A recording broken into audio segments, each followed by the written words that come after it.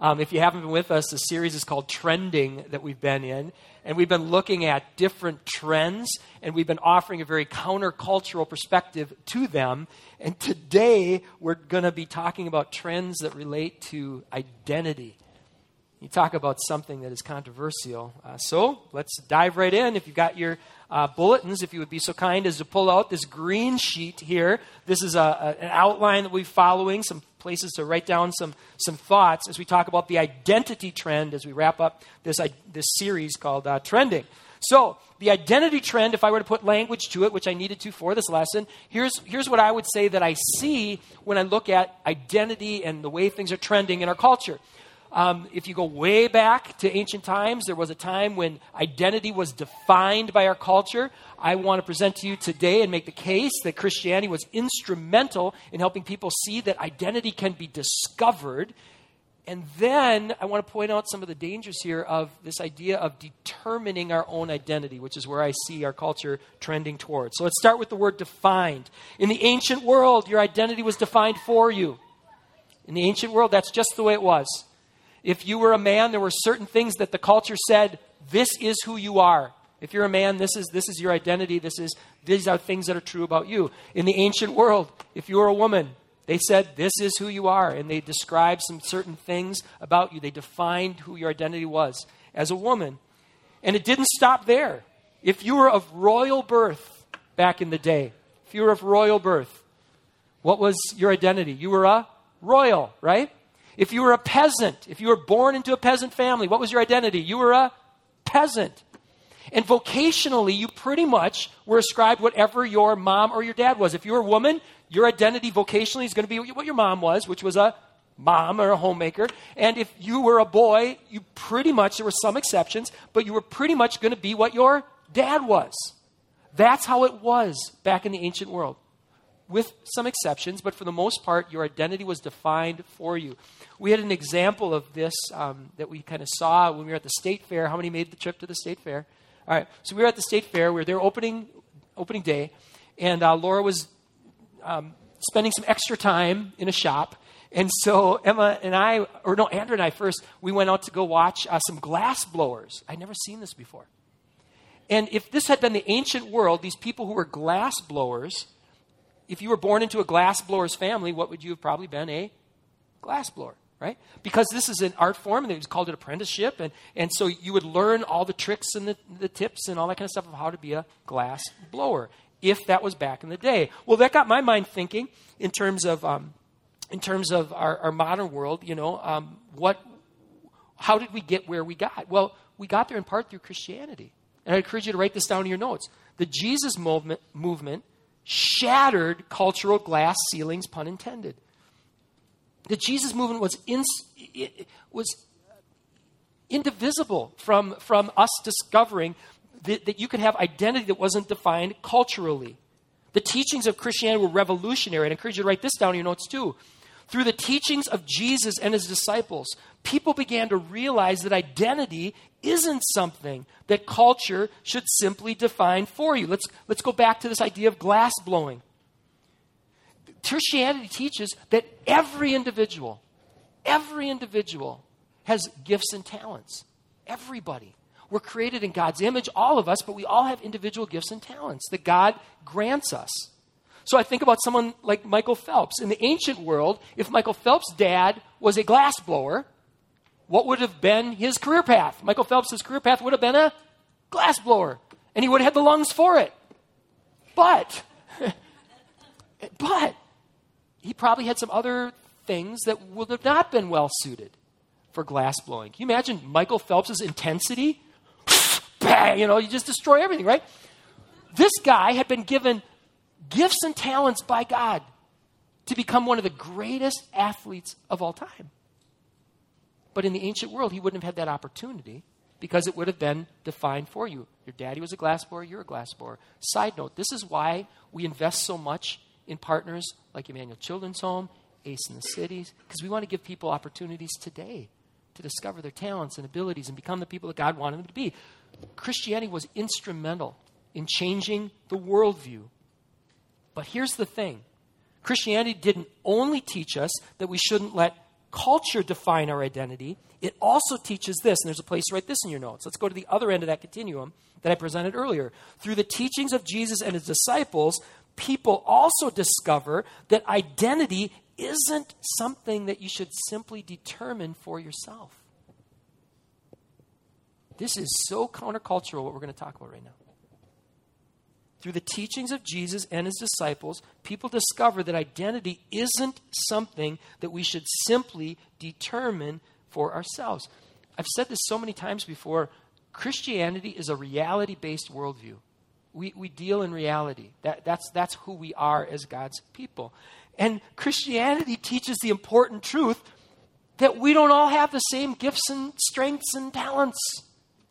That we've been given unique gifts and talents and strengths. And we can develop them and we can stretch and all that kind of thing. But we've been given unique gifts and talents and abilities. Let me give an extreme example. Let's put up a picture of Taylor Swift. And then the other picture here is the guy that we got when we literally Googled who is the greatest sumo wrestler of all time. It was this guy whose name I can't pronounce. All right? This guy. He's supposed to be the greatest sumo wrestler of all time. Well, let's say Taylor Swift said, I'm going to determine my own identity. I saw on the Disney Channel that they said, I can be anything I want to be, and I want to be the world's greatest sumo wrestler. Good luck with that. You know? Can you imagine Taylor Swift taking on this guy in sumo wrestling? And vice versa. Let's pretend this other guy, Mr. Sumo Guy, let's pretend he says, I am going to be the greatest female vocalist of all time. And I'm going to go head-to-head with Taylor Swift, and I'm going to start winning all the Grammys and all this kind of stuff. How's that going to work? It's not going to work. There's limits to what we can and can't do. We can't simply determine and say, this is who I am, and expect that it's going to be that simple. Christianity does a great job in our culture of helping people remain grounded in reality. And there's a guy named Tim Keller who does a really great job of taking this a step further, of taking this even a step further, this idea of determining your own reality. He says it's impossible.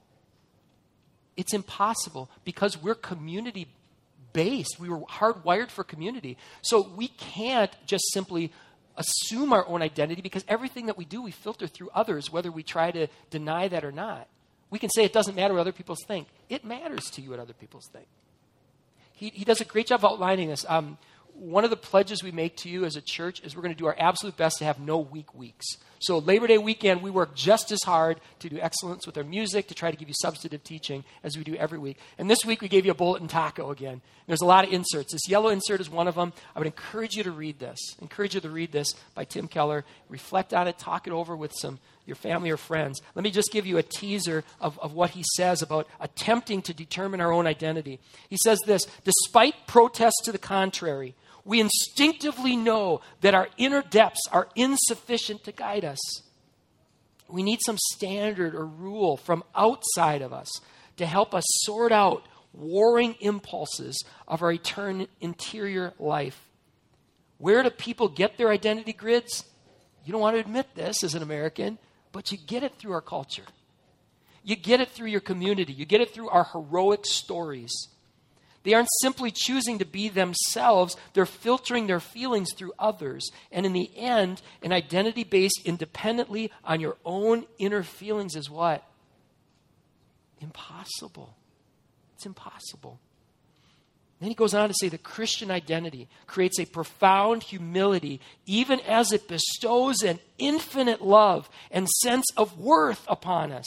Christian identity both critiques and yet completes modern desires for an identity. Here's what God does. He puts the family name on us. He puts the family name on us. And the question of identity is really not, who am I? It's what? It's, whose am I? One of the guys came up after the service and he said, you know what? Go online, YouTube, Tim Keller Identity. He said one of the best teachings he ever saw. I guess it's out there. I haven't had a chance to see it yet. I'd encourage you, again, this is just a teaser, but reflect on this. Reflect deeply on this. The idea of trying to determine our own reality and identity and the shortcomings of that. All right, so if identity isn't something that we should let others define for us, more controversial here would be the other idea that I just presented, that there are significant problems with attempting to determine identity on our own. May I offer this thesis? And there's a place to write this in your notes. Here's my thesis. There are fundamental aspects of our identity that can be discovered in Christ.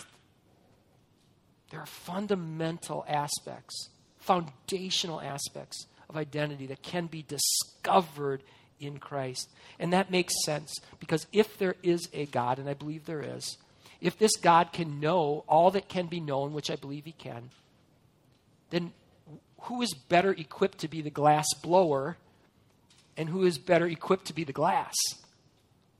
But what do we tend to do as people? We say, I want to be the glass blower. And I want to shape myself the way I think I should be shaped.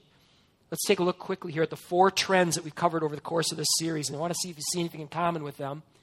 We've called the first one, my truth. The second one, my rights. The third one, my future. And today we're calling it my identity. Do you see a word that's in common with all of these? My. I was watching the news, and they were talking about a book called Selfie Politics. Selfie Politics. And a light bulb went off in my head. Isn't the trend behind almost all the other trends in our culture, can it be traced to that word my? Selfie this, selfie that. Isn't that really where our culture is trending on almost everything, putting ourselves at the center? And it may present to you that is not in your own best interest. As counterintuitive as this sounds, it is in your best interest to trust God and not yourself. And I know it involves trusting yourself to trust God, but to trust him, and to walk that path that he puts. And there's a direct relationship between that and the scriptures. Here's one last Tim Keller quote for today. We need not only the Bible's prescription to our problems, we also need the scripture's diagnosis of them. And if we don't begin with the Bible, we'll almost certainly come to superficial conclusions, having stacked the deck in favor of our own biases and assumptions. That's why each and every week we open up the scriptures together. We don't just give you thoughts that we've come up with, but we really try to go to the scripture. And there have been so many times we've gone into the scripture, preparing a lesson, thinking that this is what it says, and we're like, nope, it doesn't say that. We want the scripture to really speak here. And one of the things that the scripture does, among other things, and there's a place to write this in your notes, the Bible is a Christ-centered book. Can I get an amen from those who've read it? It is a Christ-centered book that invites us to experience the benefits of a Christ-centered life. So let's open up our scriptures together. If you have your Bibles, let's open up to Genesis, first book of the Bible. We're going to look at chapter 3, verse 6 to get started. I want to let you know, too, if you don't have a Bible, we'd love to give you one free today. Actually, each and every week, we have a stack of them there at the tables on your way out. Please grab one. They're there for you. Free gift. Please just take it. All right, here we go. This takes us back to the beginning of time. This is our origin story here as humanity, the book of Genesis. And it says this. Let me give you a little background before we read that verse. We read that God created us, male and female. He gave the first man, the first woman, a whole wide world. That's one of the interesting things he did. He gave these two people, as frail and fallen as we show ourselves to be, he gives us this whole world. And he says, look at all these opportunities you've got before you. Go and care for this world, this amazing world. There's so much out there to be found. But there's this tree over here. Just don't eat the fruit of this tree. Look at all this before you. Don't eat the fruit of the tree. What did the people do? They ate the fruit of the tree. And there's a place in the scriptures, this is the verse that we were talking about. Look at this, Genesis 3:6. The woman saw, remember that word, that the tree was good, remember that, and she took the fruit and she ate. God said, you got the whole world. Don't eat the fruit. Well, she saw the fruit. It looked good, and she took it even though God said don't take it. And as more people came on the scene, they did the same thing.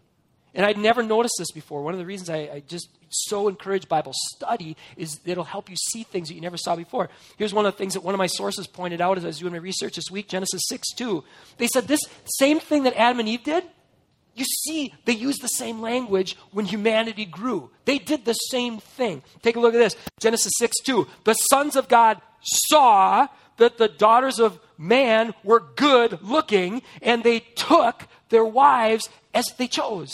Now, we don't have time to try to figure out who these sons of God are and who these daughters of men are. The Bible leaves a lot of ambiguity around that. But what we do know is they did the same thing. And it wasn't good. They saw something that they wanted. It looked good to them. They took it against what God wanted for their lives. And there were consequences for that. We know because we see what happens next. God calls it out as wickedness. And he points out that the people had just grown wicked. And they were going their own way. They were seeing things that looked good to them. They were taking it without God's blessing. And that selfie trend doesn't end well. In contrast to where the culture was trending, the author of Genesis presents someone who was walking a very different path. We see that the way humanity was trending, there was another person who wasn't following that trend. His name was Noah. And we see that these stories, they overlap. They're part of the same point that's being presented. Genesis 6:9 says this, but Noah, you see, but, this is a contrast, but Noah found favor in the eyes of the Lord. Noah was a righteous man. Noah did what? He walked with God. While the rest of the culture was going one way, Noah's doing the best he could to walk a different path. And many of you know how this story plays out. In case you don't, one last time, I brought out the flannelgraph. And once again, how many of you, this brings you back? You've seen these before, the flannelgraphs? Look at that, right? All right, so we're going to illustrate what happened then. So Noah is trying to walk with God, and God says, I can't just ignore what's going on here with humanity. I cannot just look the other way as people are walking in rebellion to what I've instructed them to do. I just cannot ignore this. And God says, I'm going to send a flood. But Noah, I want to rescue you. You're walking me. You're following me. Will you trust me? I want to rescue you. And that trust involved building a really big boat. When I say really big, 450 feet long. Is there a cost associated often with following God? Yeah, big time. Noah, will you trust me? Will you build this boat? Noah trusted God. He built the boat. Good thing he did. Through the wonders of flannelgraph, we're going to show you what happened. There was a huge rain. And it says that these fountains of the deep burst forth. And the world was covered with, Look at that. And the boat didn't levitate. They didn't have that tech yet. And the world was covered by a flood. Covered by a flood, just as God had said was going to happen. Time passed. Dark clouds go away. Boat levitates for just a second. As the floodwaters recede, boat comes to rest on a mountain. We'll just pretend this is a mountain. Oh, the door had shut, by the way. I forgot that part. Didn't leave the door open. In fact, it was really a neat thing. It said in the scriptures that God shut them in. It was really an interesting little passage. So, boat is now on solid ground. Clouds come out. Not the angry clouds. These nice, friendly clouds come out. And God says, this rainbow is a sign of our covenant. Now, this is really interesting. I wish we had more time to really explore. We'll have to go into the word covenant in greater detail in future lessons. Because a covenant is different than a promise. He says this rainbow that in the sky here, this is a sign of a covenant that I have with you. And in a covenant, there's two parties that come into an agreement. And there's responsibilities with both parties. And there's consequences for keeping the covenant, and there's consequences for not keeping the covenant. And God straight up says, I don't want to send another flood. And he extends this covenant with Noah. Will you trust me? And one of the things that's really interesting that we see right away is that even a righteous person like Noah, people are not great covenant keepers, are we? How many of you can testify? This is a place to be honest. How many can testify you're really good at covenant breaking? I excel at it, you know. And something that we're not going to put up here on the flannel graph is what Noah did, what he did right after the flood. Yeah, probably not put it up on the flannel graph, no. And we're not going to put what his son Seth did up on the flannel graph. No, we're not going to put that up there. But what we see, even in the righteous person like Noah, and right now the kids are going, what in the world? Genesis 9, let me check this out. We're just not going to put it on the flannel graph, just no matter how much you ask, all right? We see that even righteous people, we can't keep covenants all the time. And then we see humanity just go off the rails again. After this flood, the next big account, next narrative, instead of people looking to the sky and seeing the rainbow and keeping the covenant, they try to build a tower to it. We're really good at covenant breaking, at going our own way, at seeing what we think we want and taking it apart from God's blessing and his instruction. So the reader is looking at this and seeing this pattern emerging of people doing what's right in their own eyes or not being able to keep a covenant. And you begin to ask yourself, well, how in the world then do you destroy sin without destroying people? And then we start to see something happening. We see in the scriptures the whispers of a Messiah to come. Some in direct prophecy, but also through the other stories. We see in humans things that they can't do on their own, but that God is going to do through Jesus of Nazareth. And one of the best books I can recommend to you was originally designed as a kid's book. How many of you guys have the Jesus Storybook Bible at home? How many of you would say, this book, if you're an adult, there's good stuff in here?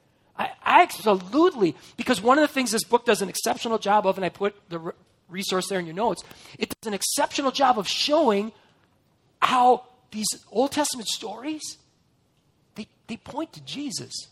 Let me just give you a teaser in language that the book doesn't use. But look at this. Jesus is the true and better Adam who passed the test in the garden.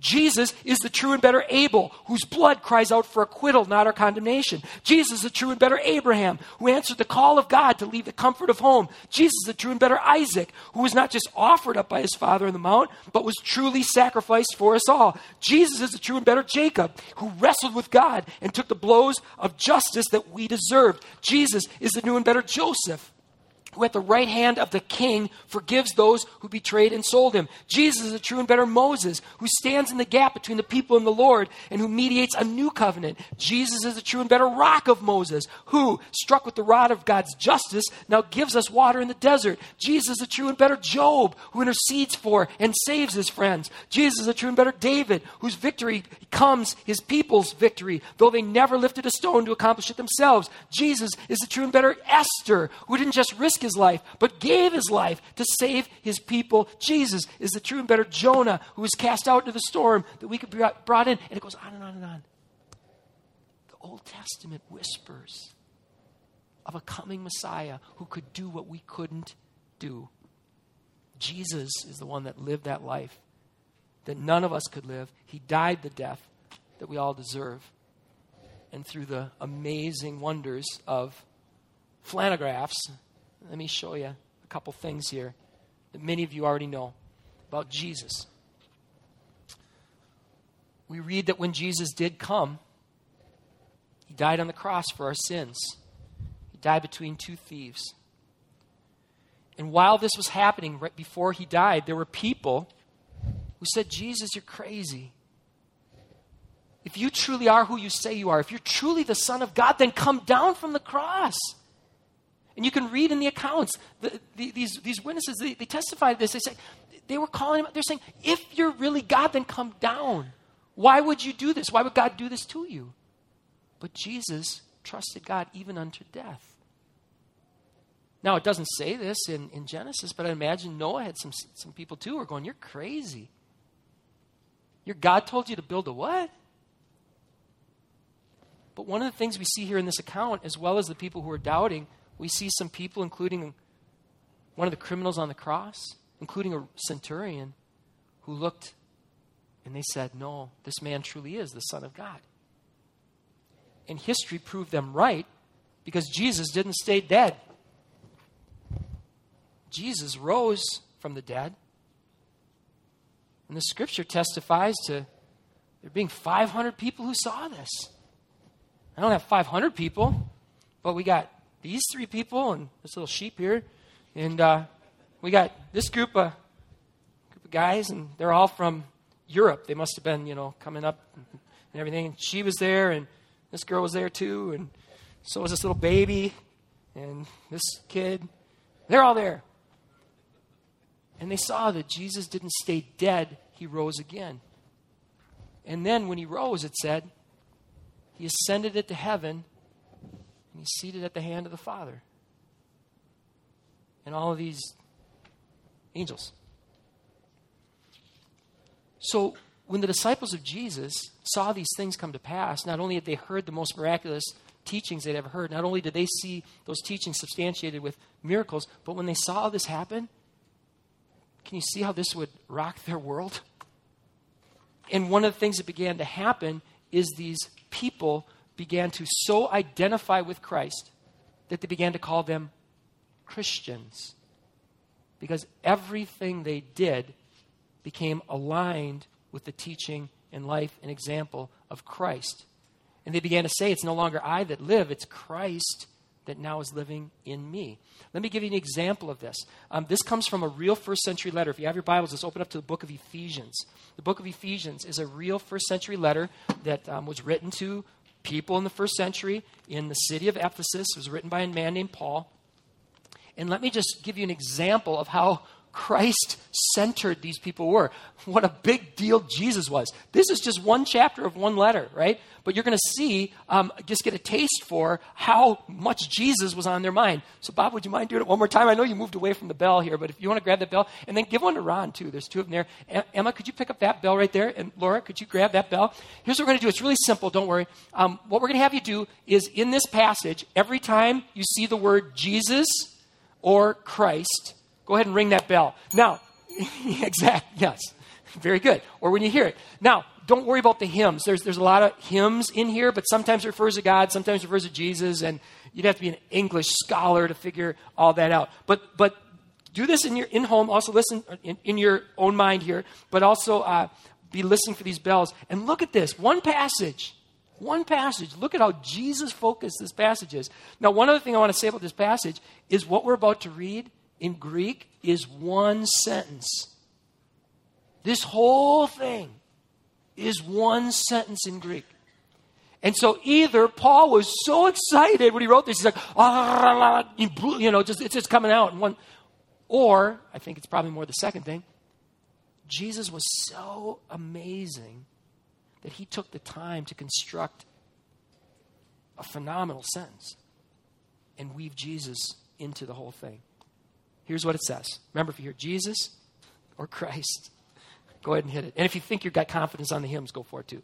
All right, here we go. Blessed be the God and Father of our Lord Jesus Christ, who has blessed us in Christ with every spiritual blessing in the heavenly places, even as he chose us in him, that was a big thing down, before the foundation of the world, that we should be holy and blameless before him. In love, he predestined us for adoption as sons through Jesus Christ, according to his purpose of his will, and to the praise of his glorious grace, which he has blessed us in the beloved. That's a Jesus thing. Go ahead there. In him, go ahead and hit that one too. Jesus, we have redemption through his blood. His blood, yeah, that's good. Forgiveness of our trespasses according to the riches of his grace, which he lavished upon us in all wisdom and insight, making known to us the mysteries of his will according to his purpose, which he set forth in Christ as a plan for the fullness of time, to unite all things in him, things in heaven and on earth. In him we have obtained a inheritance, having been predestined through the accordance of the purpose of him who works all things according to the counsel of his will, so that those of us who are first to hope in Christ might be to the praise of his glory.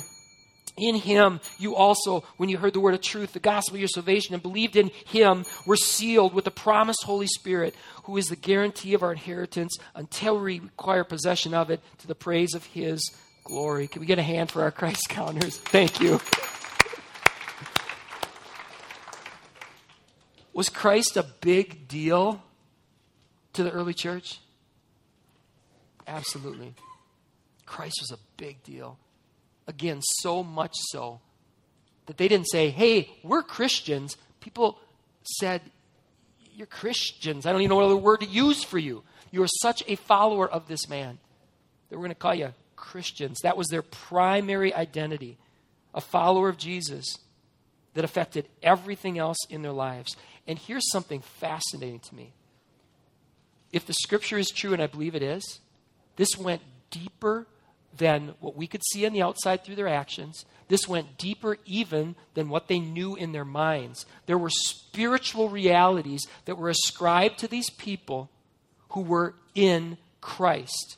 Now, we see in the flannelgraph what's represented, and we see that in Scripture. If we had more time, we'd actually show you the passages, but go ahead and fact check me on this. Read Ephesians. This is all in there in Ephesians.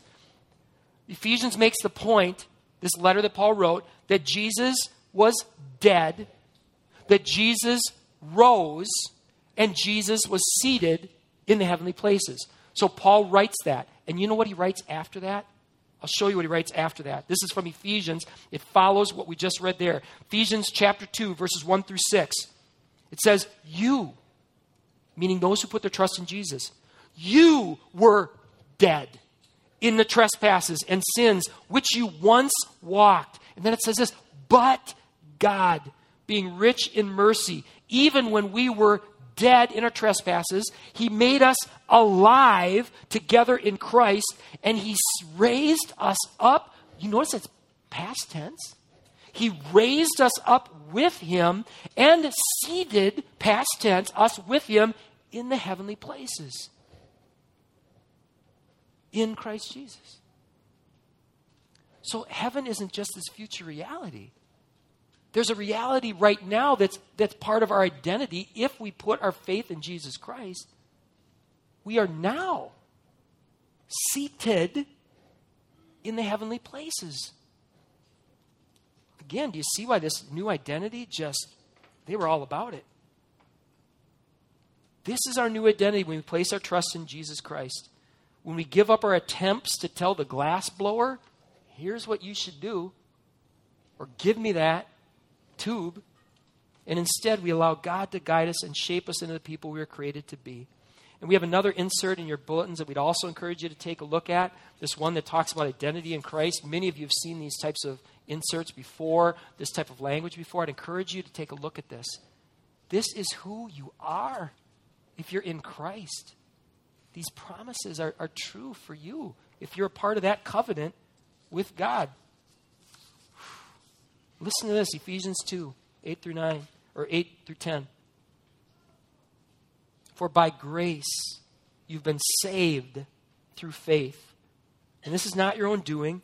It is the gift of God, not the results of work, because you, like Noah, are going to have trouble keeping this, so that no one can boast. But we are his workmanship. We're created in Christ Jesus to do good works, which God prepared beforehand that we should walk in them. You're one of a kind. And we don't just say that because we heard it somewhere or it'll make you feel good. We say it because it's grounded in the Word of God. That you're one of a kind. You're his workmanship. You're his craftsmanship. And you were created in Christ to do good works, which only you were created to do. For Noah, it meant building a real big boat. For Paul, one of the things it meant for him was to remain single and devote himself fully to God. For Jesus and most of his disciples, it literally meant laying down their very lives, trusting God to that extent. But they were able to do so with this understanding. If I die to a lesser identity, I will be raised and seated. Not just in eternity, but now. Then I'll discover a new life, a new and better identity in Christ. So here's our invitation. The last thing I'd encourage you to write down today. Are you placing your trust in Jesus as your Savior, the one who can save you? You can't save yourself. And as your Lord, the one that you turn to and say, okay, you're the glass blower, I'm the glass. Show me what you'd have me to do. When we see a rainbow, it's a reminder of the covenant that God made with us. He doesn't want to send another flood. Instead, he invites us to become covenant keepers. Will you trust me? Will you trust me? I'll do all these things in Christ. I've already done all these things in Christ. Will you trust me? Will you submit all other identities under my care and my guidance as I help you discover the person that you were created to be? And here's the last thing I want to say before we give you this opportunity to respond. If you set out to do this, you're not going to have 1,000 batting average. You're going to fall flat, right? Noah did. David did. All these people, all these Bible greats, they all have some asterisks with them, right?